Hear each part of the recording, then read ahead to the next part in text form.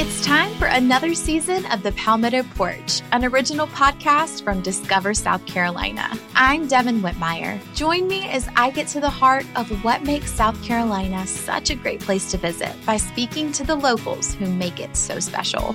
Premiering December 5th, find The Palmetto Porch wherever you get your podcasts. And for more information about our show, visit scpalmettoporch.com. What's the easiest choice you can make? Window instead of middle seat? Picking a vendor who sends a great gift basket? Outsourcing business tasks you hate? What about selling with Shopify?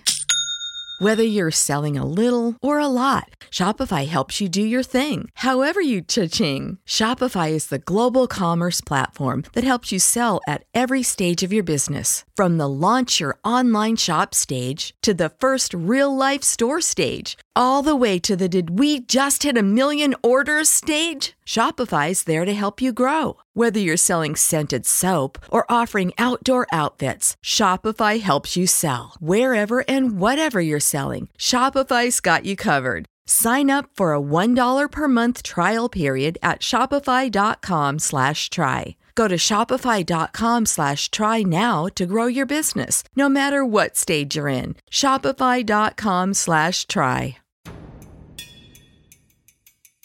It's the BritFlix.com podcast.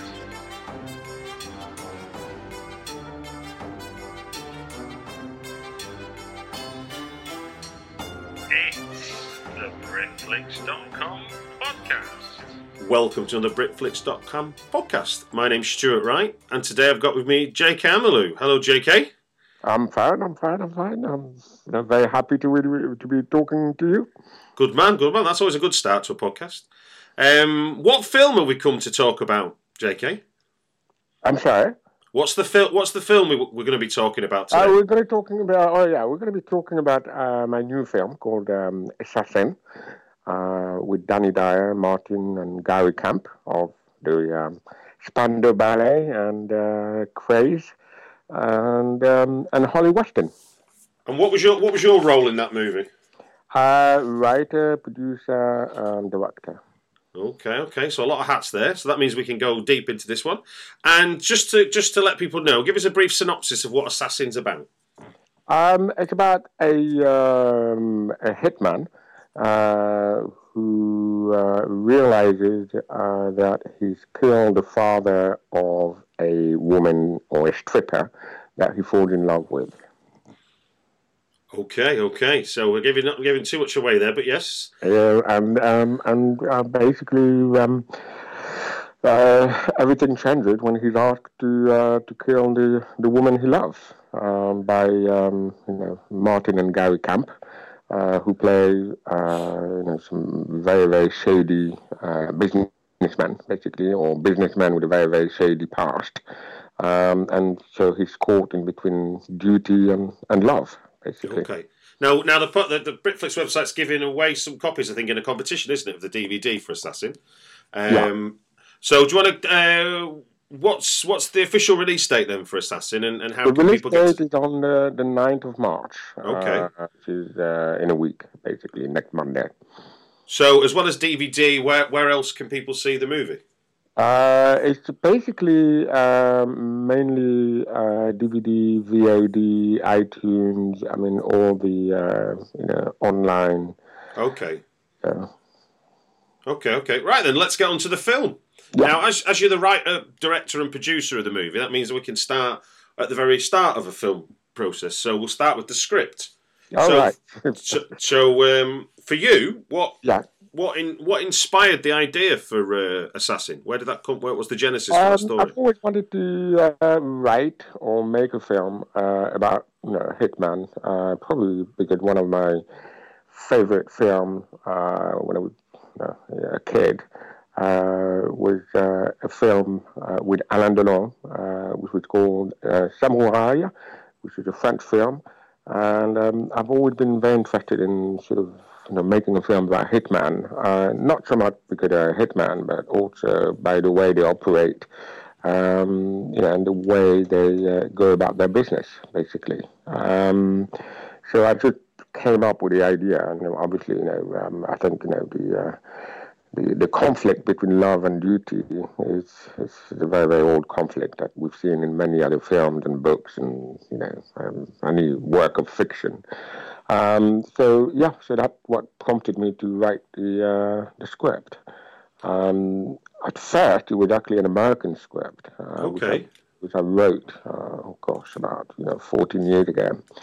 I did get it optioned, and then sort of disappeared and went off and made other movies. But the idea kept, the idea of making that film kept coming back. So it actually became a British film, didn't get made, and it became a French film as well. Wow. With French actors and French dialogue, and that was optioned about 4 years ago. And then when the option elapsed, I would say 2 years ago, exactly 2 years ago, I decided to make it a London film.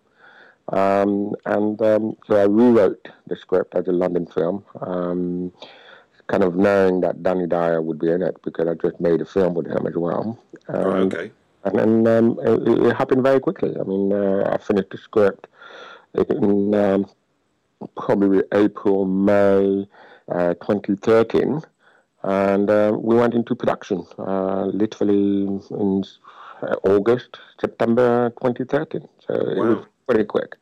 So just rewind a second. Give us just give us an idea of your process as a writer. How when you come up with your ideas, how do you move from sort of idea to script? Have you got you outline, your index card in, brainstorm?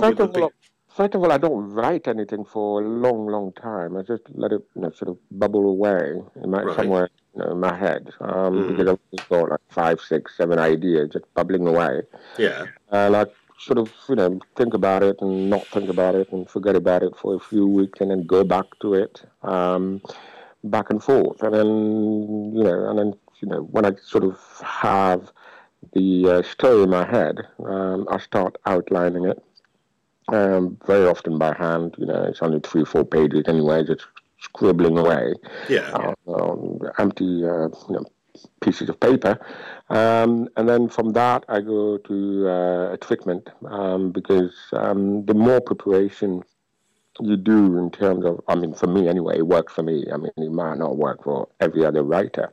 Yeah. But the more preparation I do and the less time it takes me, to write the script, because I kind of know the story and the characters inside out, by first, not writing anything, but thinking about, the idea, on and off, for months, sometimes for years. And then just outline it and, and just go to script. Because I'm not one of these writers as well who likes to, I can't do what a lot of writers do, which is, get to their desk in the morning at 9 o'clock and then work 3-4 hours and then do it day after day. I tend to sit down and just write until I finish it. So it might be that I'll be writing 14, 15, 18 hours a day, go to sleep. Go to sleep, get up and carry on. I like my my first draft anyway to be as quick as possible. Very often I do a draft or a first draft. I do it in a few days because I just I stop just to sleep or to eat or to drink, and that's about it. And then just once I finish the screenplay after a few days, then it's another process, which is basically draft and redraft, forever. What do you do about writer's block, JK? How do you overcome that, or is it something? I have never come across it. I mean, I have to say, I've never really suffered from writer's block. It's probably because before I start writing anything, I do spend, long time, pondering on the idea and the story and the beats and the characters, scenes and everything. Everything is in my head. And in my view, if some people say, "Oh well, you should write it, otherwise you're going to forget it." My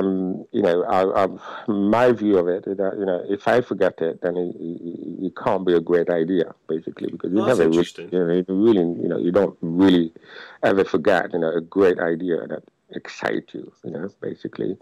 So I know, writer's block is not something I've suffered. I'm not saying I might not suffer from it, but I've never suffered, from writer's block so far. It's just So, the way I work, basically. okay, but so tell us then, what was some of the? Give us an example of a story challenge then that was hardest to resolve in terms of Assassin, especially given the life of it as you described it, which is it went from being an American to French to London. Yeah. What were some of the? I could surprise you. It actually went from LA to Nice and Yeah, Marseille in France. yeah. No, sorry, it went from LA to Hastings first, and then from Hastings went to Nice and Marseille, and then from Nice and Marseille went to Eastbourne. Right. And then that was not really, to be very honest, it wasn't a real artistic decision. It was more of a budget decision to move it from Eastbourne to London, because we figured that, if we had to go and do it in and around Eastbourne and Brighton, that kind of area, we would have to put up a lot of people in hotels, train fares, cars, etc., etc. So we thought, no, better do it in London, because everybody is in London, and we can make it in London, and it's not going to be so expensive. People can go home at the end of the day, basically. So there you go. But I think we've lost the thread here. Where No. You're right. No, it's okay. No, that was really interesting. But I was also saying that. What were the story challenges for you that were hardest to resolve? Whether that be what you were thinking through in your head, or once you sat down to write it, where were the kind of real challenges for you as a writer to get resolved on the page? It's not really the kind of problem I encounter with my way of working. The real challenge that I have is that when you write a script, half of it you think, I hope anyway. I'm not, that's what I thrive for, which is basically, that half of it is going to be pretty original, or at least something that we've not seen before. Okay. And then the other half might very well be you not thinking, or me not thinking enough about certain story beats that are not, that are a little bit cliche. So very often what I do is I look at it and I say, how can I make it a bit more original? How can I make it something we've not seen before? And the main work I try, that I have anyway. Okay. So now we've got some pretty well-known faces in the cast. Obviously, most notable would, I guess, be Danny Dyer now, given especially his most recent sort of rising profile, starring in the weekly soap EastEnders. But you've also got the Kemp brothers in there, and Holly Weston, as you mentioned. Yeah. What was the process for casting the movie? The first one was Danny. Yeah. But that because we've been, we worked together before. We did a film called Deviation. So we knew each other, we liked each other, we respected each other, we got on very well as well on Deviation. At first, I was a little hesitant because the assassin in our film, it's kind of a very non-talkative killer, if you like. We don't know where he comes from, where he lives. We know, very little about him. And I was a little hesitant in a way that I thought maybe, would Danny be able to do it, because I wanted a bit more gravitas about, the character. Yeah. And then, we talked about Danny, and we talked about everything, how he would walk differently in the film, how he would deliver his line differently, the way he would look at people. And we came to a kind of a code word, which was that would have our character almost somebody who's autistic, basically. Okay. Somebody who says very little, doesn't quite connect with people when he talks to them, sort of almost like in a world of his own. Just, we talked about it, and was sort of in the end, I mean, I could see that he could pull it off. It was kind of fun as well because on set, we had a few gestures that we understood, that we could, we would communicate almost like in sign language about, his walk or even his lips, the way he would deliver, a line, etc. So it was almost like a shorthand that we were using between ourselves, just using our hands, basically. Okay. So I didn't have to go up to him, so, you should walk that way, or, you should say that, deliver that line this way, blah, blah, blah. It was just, a few, it's sort of a bit of a sign language between ourselves, between us, above the camera, and we would understand exactly what, what we're talking about and what we're trying to get. The few people who have seen the film so far have said exactly the same, say the same thing, that Danny is playing, a character with a lot of gravitas, none of the Cockney geezer in there, quite dark, white as well. Well, you should know, Stuart. You've seen. No, I do. Yeah. Yeah. No. Totally. No. Well, I'm. This is. It's interesting insight, and it sounds as well like that Danny is very, very open to the collaboration aspect of yeah. making Danny a movie. is Danny is somebody who. I mean, not that. I mean, he said to me that he liked working with very, very strong directors, and somebody who really direct him, who get in there and not, frightened or scared of directing him, basically. He also said to me as well that too many directors who work with him are quite happy with him, sort of. Just coming in, doing his, Danny Dyer impression almost, and just walking away. Let's talk about what it was like working with the Kemps and how they got involved. Oh, the Kemp brothers, yeah. I mean, they were fantastic. I mean, Martin is a great actor, knows what he's doing, very open as well. He's really fantastic. I mean, he's a very natural. I mean, I think he's a natural actor. Yeah. And Gary, yes, it's the same. I mean, he's a very good actor, very open, but very, very challenging. He's somebody who is very almost like method actor. Okay.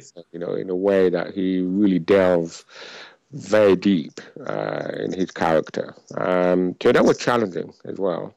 But challenging not so much because of the way he worked. It's because we were kind of limited in a way in terms of budget and time, So we couldn't sort of, sit down and talk about it forever, But in the end, we found a way of working together, which was absolutely wonderful, We had an understanding, if you like, Some people would say, oh, he was difficult, but it's nothing to do with being difficult. It's more to do with the fact that he's a perfectionist, which I heard as well, and I heard that he's exactly the same when he does his music. Basically, when he goes into a recording studio, he's very, very demanding, and he's a perfectionist, and I think that comes into the way he's acting as well. It's worth remembering as well that both Martin and Gary were child actors as well. That's where they started as actors. They went to drama school when they were kids, basically, and they did appear in quite a few TV films or drama and stuff like that when they were kids, before they hit on the idea of setting up Spandau Ballet when they were teenagers, basically. So how did they get involved in the movie? It's because one of the original producers on the film who left the film knew Martin Camp. Okay. So I had the idea because originally it was a father and son relationship in the script. And we thought maybe Martin would sort of, kid who's about 20 years old or something like that, And then I had the idea, well, if Gary's there in the background, why not rewrite the script as two brothers? Okay. And, it's a piece of, a stroke of luck the script worked a lot better with two brothers as opposed to a father and a son. Okay. So Martin loved the script, and then we talked to him about getting Gary involved as his brother. So we talked to Martin about getting Gary involved in the film. Yeah. And yeah, I mean, Gary read the script, loved it, and got involved. Brilliant. And finally, then, of the kind of starring roles in the movie, you've got Holly Weston, which people might know from the soaps and a few other films that she's been in. How did you choose her? Because obviously, there's quite a lot of raunchiness she has to do, and then obviously she has to also, as well as being that kind of sexy star, she also has to do a bit of sort of, I guess what you call it, like secondary hero stuff. She has to do some of the work in terms of sort of bringing the story together. Yeah. So how did you cast her? Or how did she come on board with the film? You were talking about Holly? Yeah. Yeah, Holly, basically what it was is that we were 10 days away from filming. Okay. We didn't have a leading lady. We've looked at many actors to play her part, and none of them were to my liking. I mean, they were good actresses, but I didn't think they were right for the part because I was looking for sort of very London, very edgy type of actress to play the part. Yeah. So I got in touch with an old friend of mine, a casting director, a top casting director whose name is Jeremy Zimmerman. Okay. And I told him all about my predicament. I said, look, I'm 10 days away from filming. I really need, somebody quick, He didn't have the time to read the script because he's a very busy man. So he's asked me to provide him with a couple of paragraphs about the character and what I was looking for. And then he called me literally 2 hours later, and he said, I found the perfect leading lady for you, and she's available to start your film. You go and meet her tomorrow at 11 o'clock at Soho Hotel. And okay, why not? I did look at her picture. I did notice as well that she was in Hollyoaks, which is a soap. Yeah. But at the same time, what I did notice is that she did make a couple of films with Mike Figgis as well. And she also did a sort of a short film with Madonna, directing as well. So I was very intrigued by her. But anyway, when I met her the next day, yes, there she was. She was absolutely perfect. So I was very, very happy to have her on board. And she did a wonderful job too. Great job. If you don't already subscribe to Britflix, just sign up for free at iTunes and you'll get the next episode right after we launch it. Or follow at Britflix on Twitter for links to the podcast to stream from the website directly. Thank you. Out of interest then, when you're sort of in that kind of 10 days from shooting, yeah, and I'm guessing everybody else has had at least a couple of months sort of to get their head around what they're going to be doing in the movie. Yeah. How do you then bring somebody like Holly up to speed, and what work do you have to do anything particularly special with her, or is it a case of go away and hopefully what I said that when I met her, she was perfect, is because physically perfect. I mean, she looked the part, not a problem. But she'd read the script overnight as well. So when we sat down, it was obvious that she got the part. I mean, she got the character. She knew who the character was.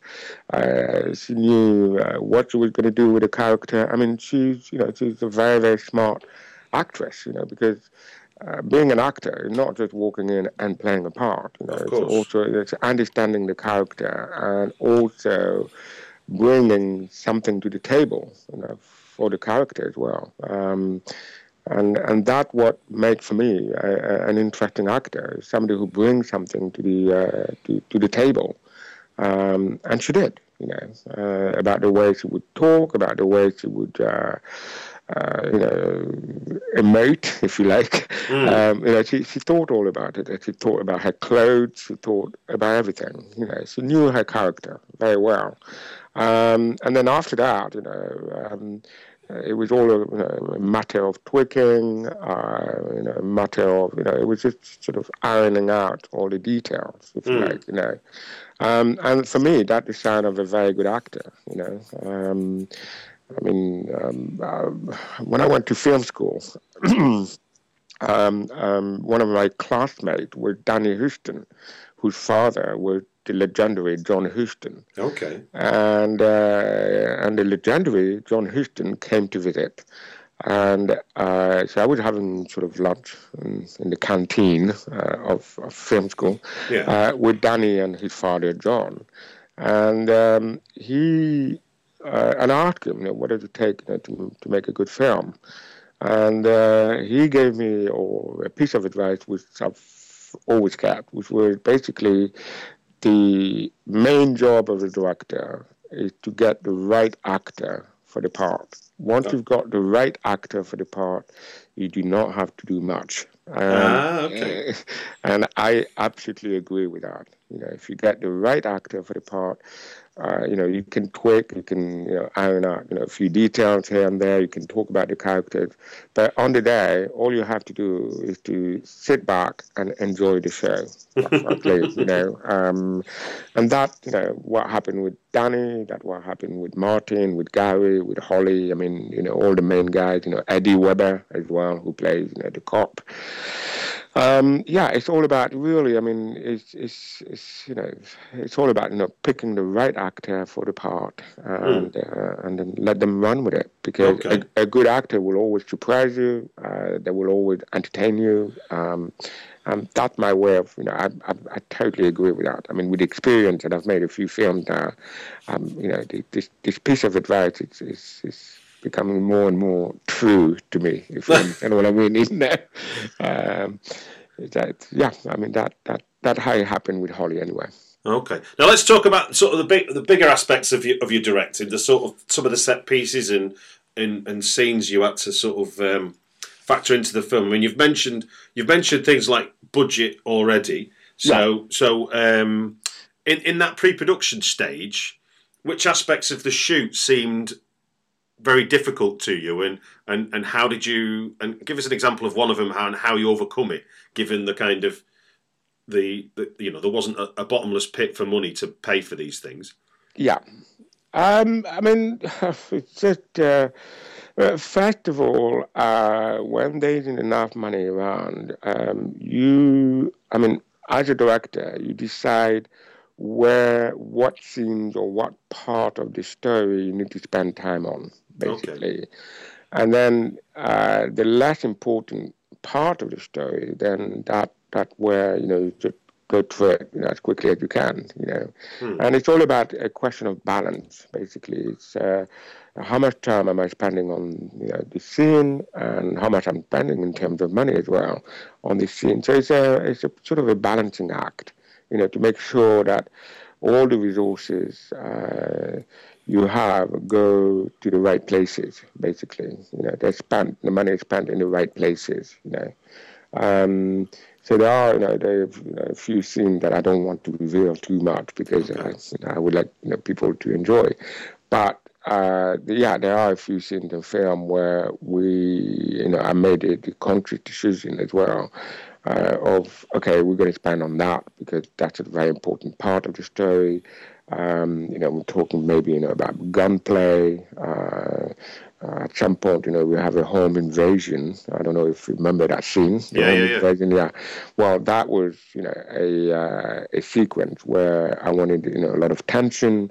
I wanted, the gunplay. I wanted to, blow up the door, and so on and so forth. And I thought it was a very, very important part of the film, not only in terms of spectacle, but in terms of the relationship between the characters played by Danny Dyer and Holly Weston. Okay. Because, it's through that home invasion that, the film move, one notch up, in terms of tension, So this is the kind of decision that you have to make, in between, which is kind of difficult as well because I was also the producer on the film. So I would have, the director and me would have talks, very intense talk with the producer in me as well. I was going to say, I mean, that's an interesting challenge, and I've spoke to other people about this. So from your point of view, how do you balance that? I mean, obviously, you've got three things, haven't you? You've got your writer's imagination, you've got your directorial aspirations, but you've also got the reality of being the producer and having to get the film in on budget and on time. Mm-hmm. Well, from my point of view, it all starts with a script.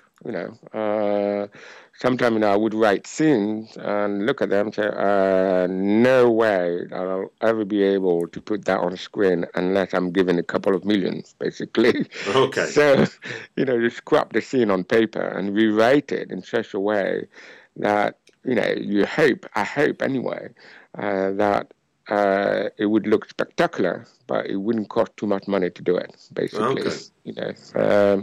I think, a lot of the work need to be done, I mean, for me anyway, I don't know about other people, but for me, a lot of the reality check is actually done on paper, basically, Okay, so it's like having your eyes open. Hello? Hello, I'm here. All right. I was just going to say, so it's a case of having your eyes open from the moment you sort of start producing the script pages in a way. Yeah. It's not about thinking, well, I need that and that's important for the story and blah blah blah. So therefore we'll figure this out. It is actually Yeah.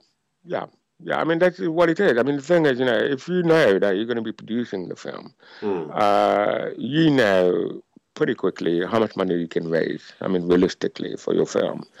Say, okay, I'm going to make this film for £500,000.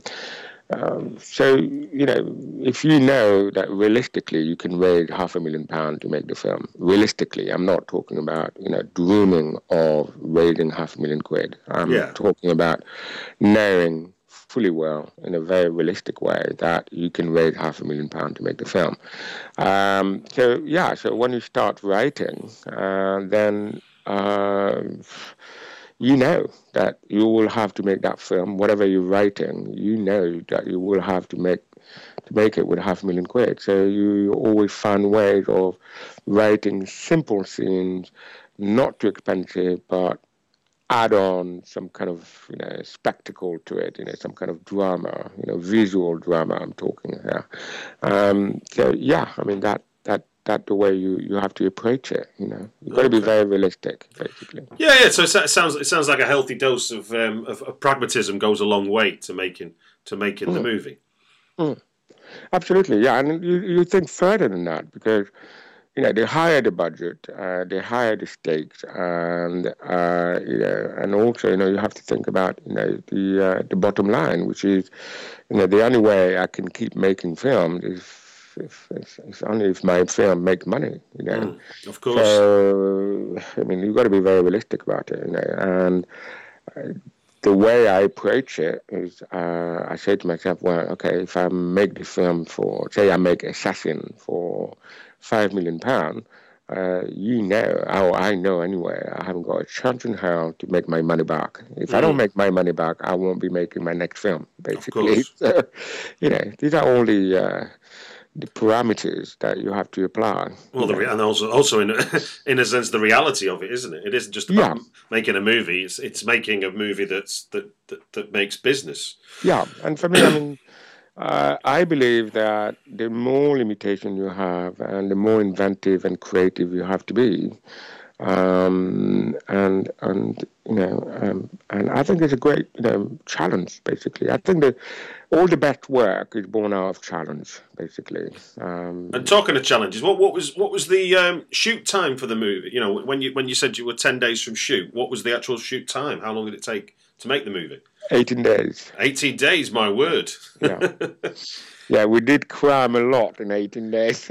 Wow. With all the gunplay, the running around, motorbikes, etc., etc. Yeah, we did cram a lot in 18 days. You did, yeah. Yeah, so you need to Perhaps it helps as well to write the script because you really do know your film inside out when you come to directing it, Yeah. But yeah, we did it in 18 days. Yeah. So, I mean, I'd be interested to know, I mean, you talked about the John Huston tip and getting the right actor for the job and everything, but in terms of the practicalities of making a movie, and thinking about sort of maybe first time filmmakers listening to this podcast, who might be working on even presumably lower budgets than you're working on, what would be say 2 or 3 top tips for you in terms of when they're approaching that shoot date, what are the things they should A, be aware of or B, be preparing for in your mind? It all depends on what kind of film they're making. I mean, if you're making a horror movie, make sure you got plenty of buckets of blood around. If you're going to be making a gangster film, make sure you got guns. But, you've got to be very, very down to earth, very practical. I mean, yes, we do get carried away with the art of filmmaking and and this and that, but ultimately, what you end up with is a product, and people who watch your film are not going to care about how much money you spent or how you made your movie. They don't care about it. All they care about is you give them a good 90 minutes of entertainment, basically. Okay. That's my view of it.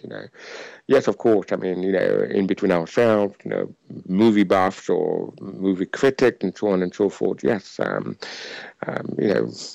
we are sort of interested in the mechanics of filmmaking. We're interested in, what happened and how the film came to be, and how this actor came to be in the film, etc. Yes, we are interested in that. But ultimately, the people who make or don't make a film are the millions, the hundreds of thousands, the thousand or millions of people who watch your film, and they don't give a damn about how you made the movie and how it came to be. All they give a damn about is you give them 90 minutes of entertainment. That's a fair point.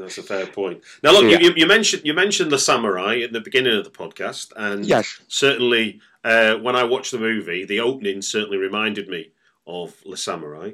Yeah.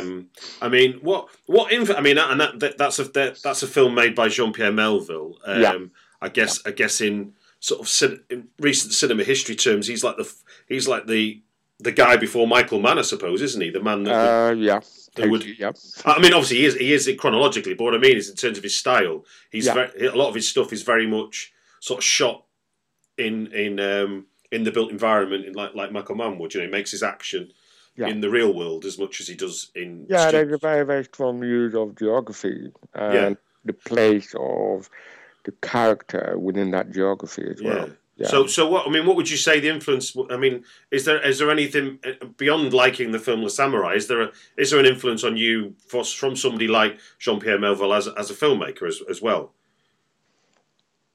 I mean, I love. I mean, that's what I was trying to do with Assassin. Is that Jean-Pierre Melville was a director who totally mixed sort of American mass entertainment, if you like, with more highbrow European art, if you like. And that's what I was trying to do with Assassin. I mean, I was always a bit miffed when people would refer to Assassin as a gangster film, because I don't see it as a gangster film. For me, it's more of a crime thriller as opposed to a gangster film. Because whenever we talk about British gangster film, we do have, always a flock of, low-budget British gangster film, come to mind, and most of them are not very good, to be very honest. And I didn't want that. I mean, Assassin is a crime thriller, and I hope that I'd worked hard enough on every character so that at least we don't have this cardboard character that you found in many of these British, low-budget gangster films. And also what I was trying to do, and it's exactly what I love about the samurai and what Jean-Pierre Melville does, is I wanted to make a crime thriller with a big, with big emotions, driving the thriller, driving the film. And that, what I was trying to do with the relationship between Danny Dyer and Holly Weston, which is between a hitman and a stripper. It's for me, I wanted that relationship to be the engine of the thriller in that film.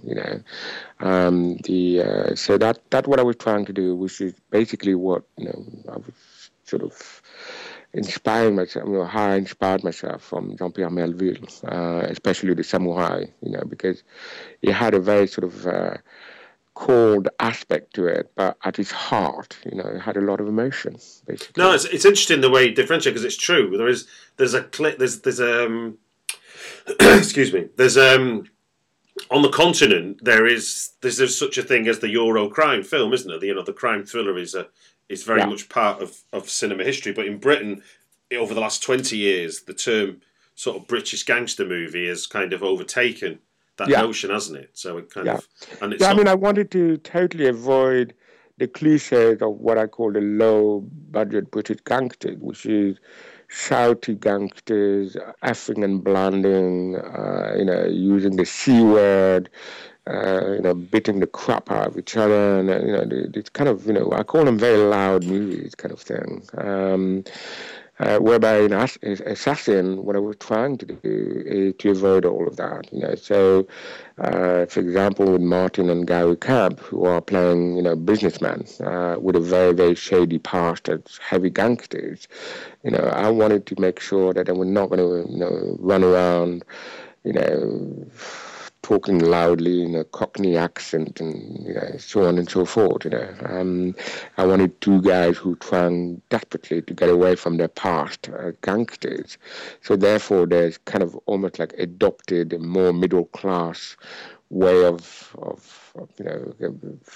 living, more middle class lifestyle kind of thing, in the way they talk, in the way they dress, in where they live, the houses they live in, and so on and so forth. So I was very careful in avoiding this kind of, this kind of Cockney gangster. Do you think in some way you've kind of there's a nod to? I mean, obviously bringing the two of them together, it's hard not to see them as younger men when they played the Krays. Do you think that's what I love about The Krays. I mean, The Krays for me, I know a lot of people say, okay, it's a gangster film because it's obviously based on The Krays. But I looked at the film again before I made Assassin, and I hadn't seen the film in years. It's the first time I saw it again in years and years and years.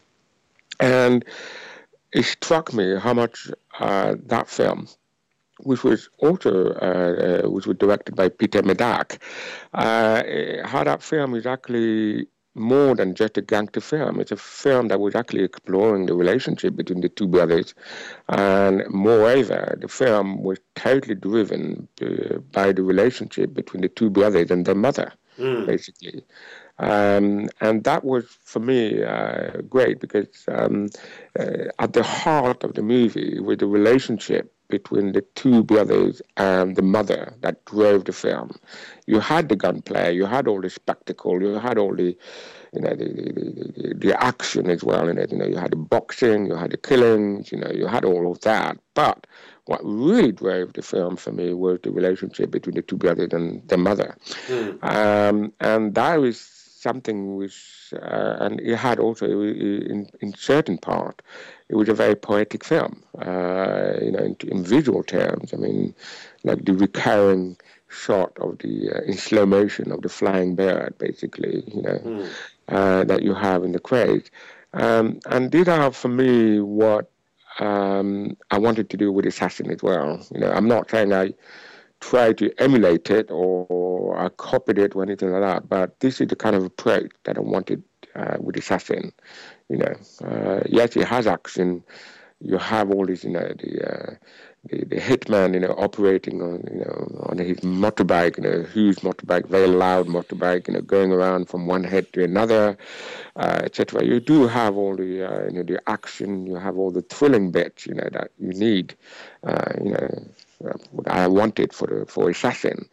But at the same time, I really wanted something, I wouldn't say deeper, but something a bit more emotional than just killings and violence. And that's that's a fair point, isn't it? Because I mean, films are, films do rely on the emotional side for us to buy into it. Absolutely, yeah. I mean, I think if you look at all the greater or the great gangster films, I mean, they all have a lot of very strong emotion. It goes back, to White Heat. It goes back to The Godfather. It goes to Carlito's Way. Even Scarface. I mean, Scarface. It's a very, very violent, very strong film. I mean, it doesn't sort of shy away from, really, bad violence, basically.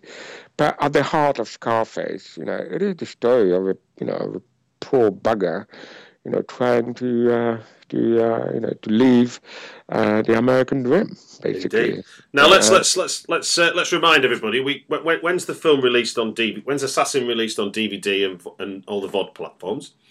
Yeah. What's on the 9th of March? 9th of March.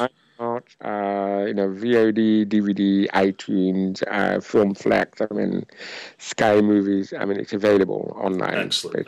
Well, good luck with the release of it, and hopefully you get yourself a good slice of the audience out there. Now, one last question we like to ask everybody is to recommend as a British film that maybe deserves to be revisited, or is maybe got lost in the midst of time. Is there anything that springs to mind for you? Yeah, definitely. I would say Neil by Mouth with Ray Winston. I think it's the only film that Gary Oldman directed, actually. No, I think you're right. Yeah, I mean, this is a film I go back to again and again. It's a fantastic film. The thing that struck me about the film is the fact that it is actually a film about a very dysfunctional family. Father is played by Ray Winston. His wife is played by Kathy Burke, the great Kathy Burke. I absolutely love this film because it's a very social film. It's about the ravages of alcoholism in a family, but it's so strong, it's so stanch. It's so intense as well that it feels like you're watching a thriller. It's a fantastic movie. Yeah, I would recommend it anytime, basically. Brilliant. Well, look, thank you very much for your time, JK. Well, thank you. Thank you for having me on. My pleasure. If you don't already subscribe to Britflix, just sign up for free at iTunes and you'll get the next episode right after we launch it. Or follow @Britflix on Twitter for links to the podcast to stream from the website directly. Thank you.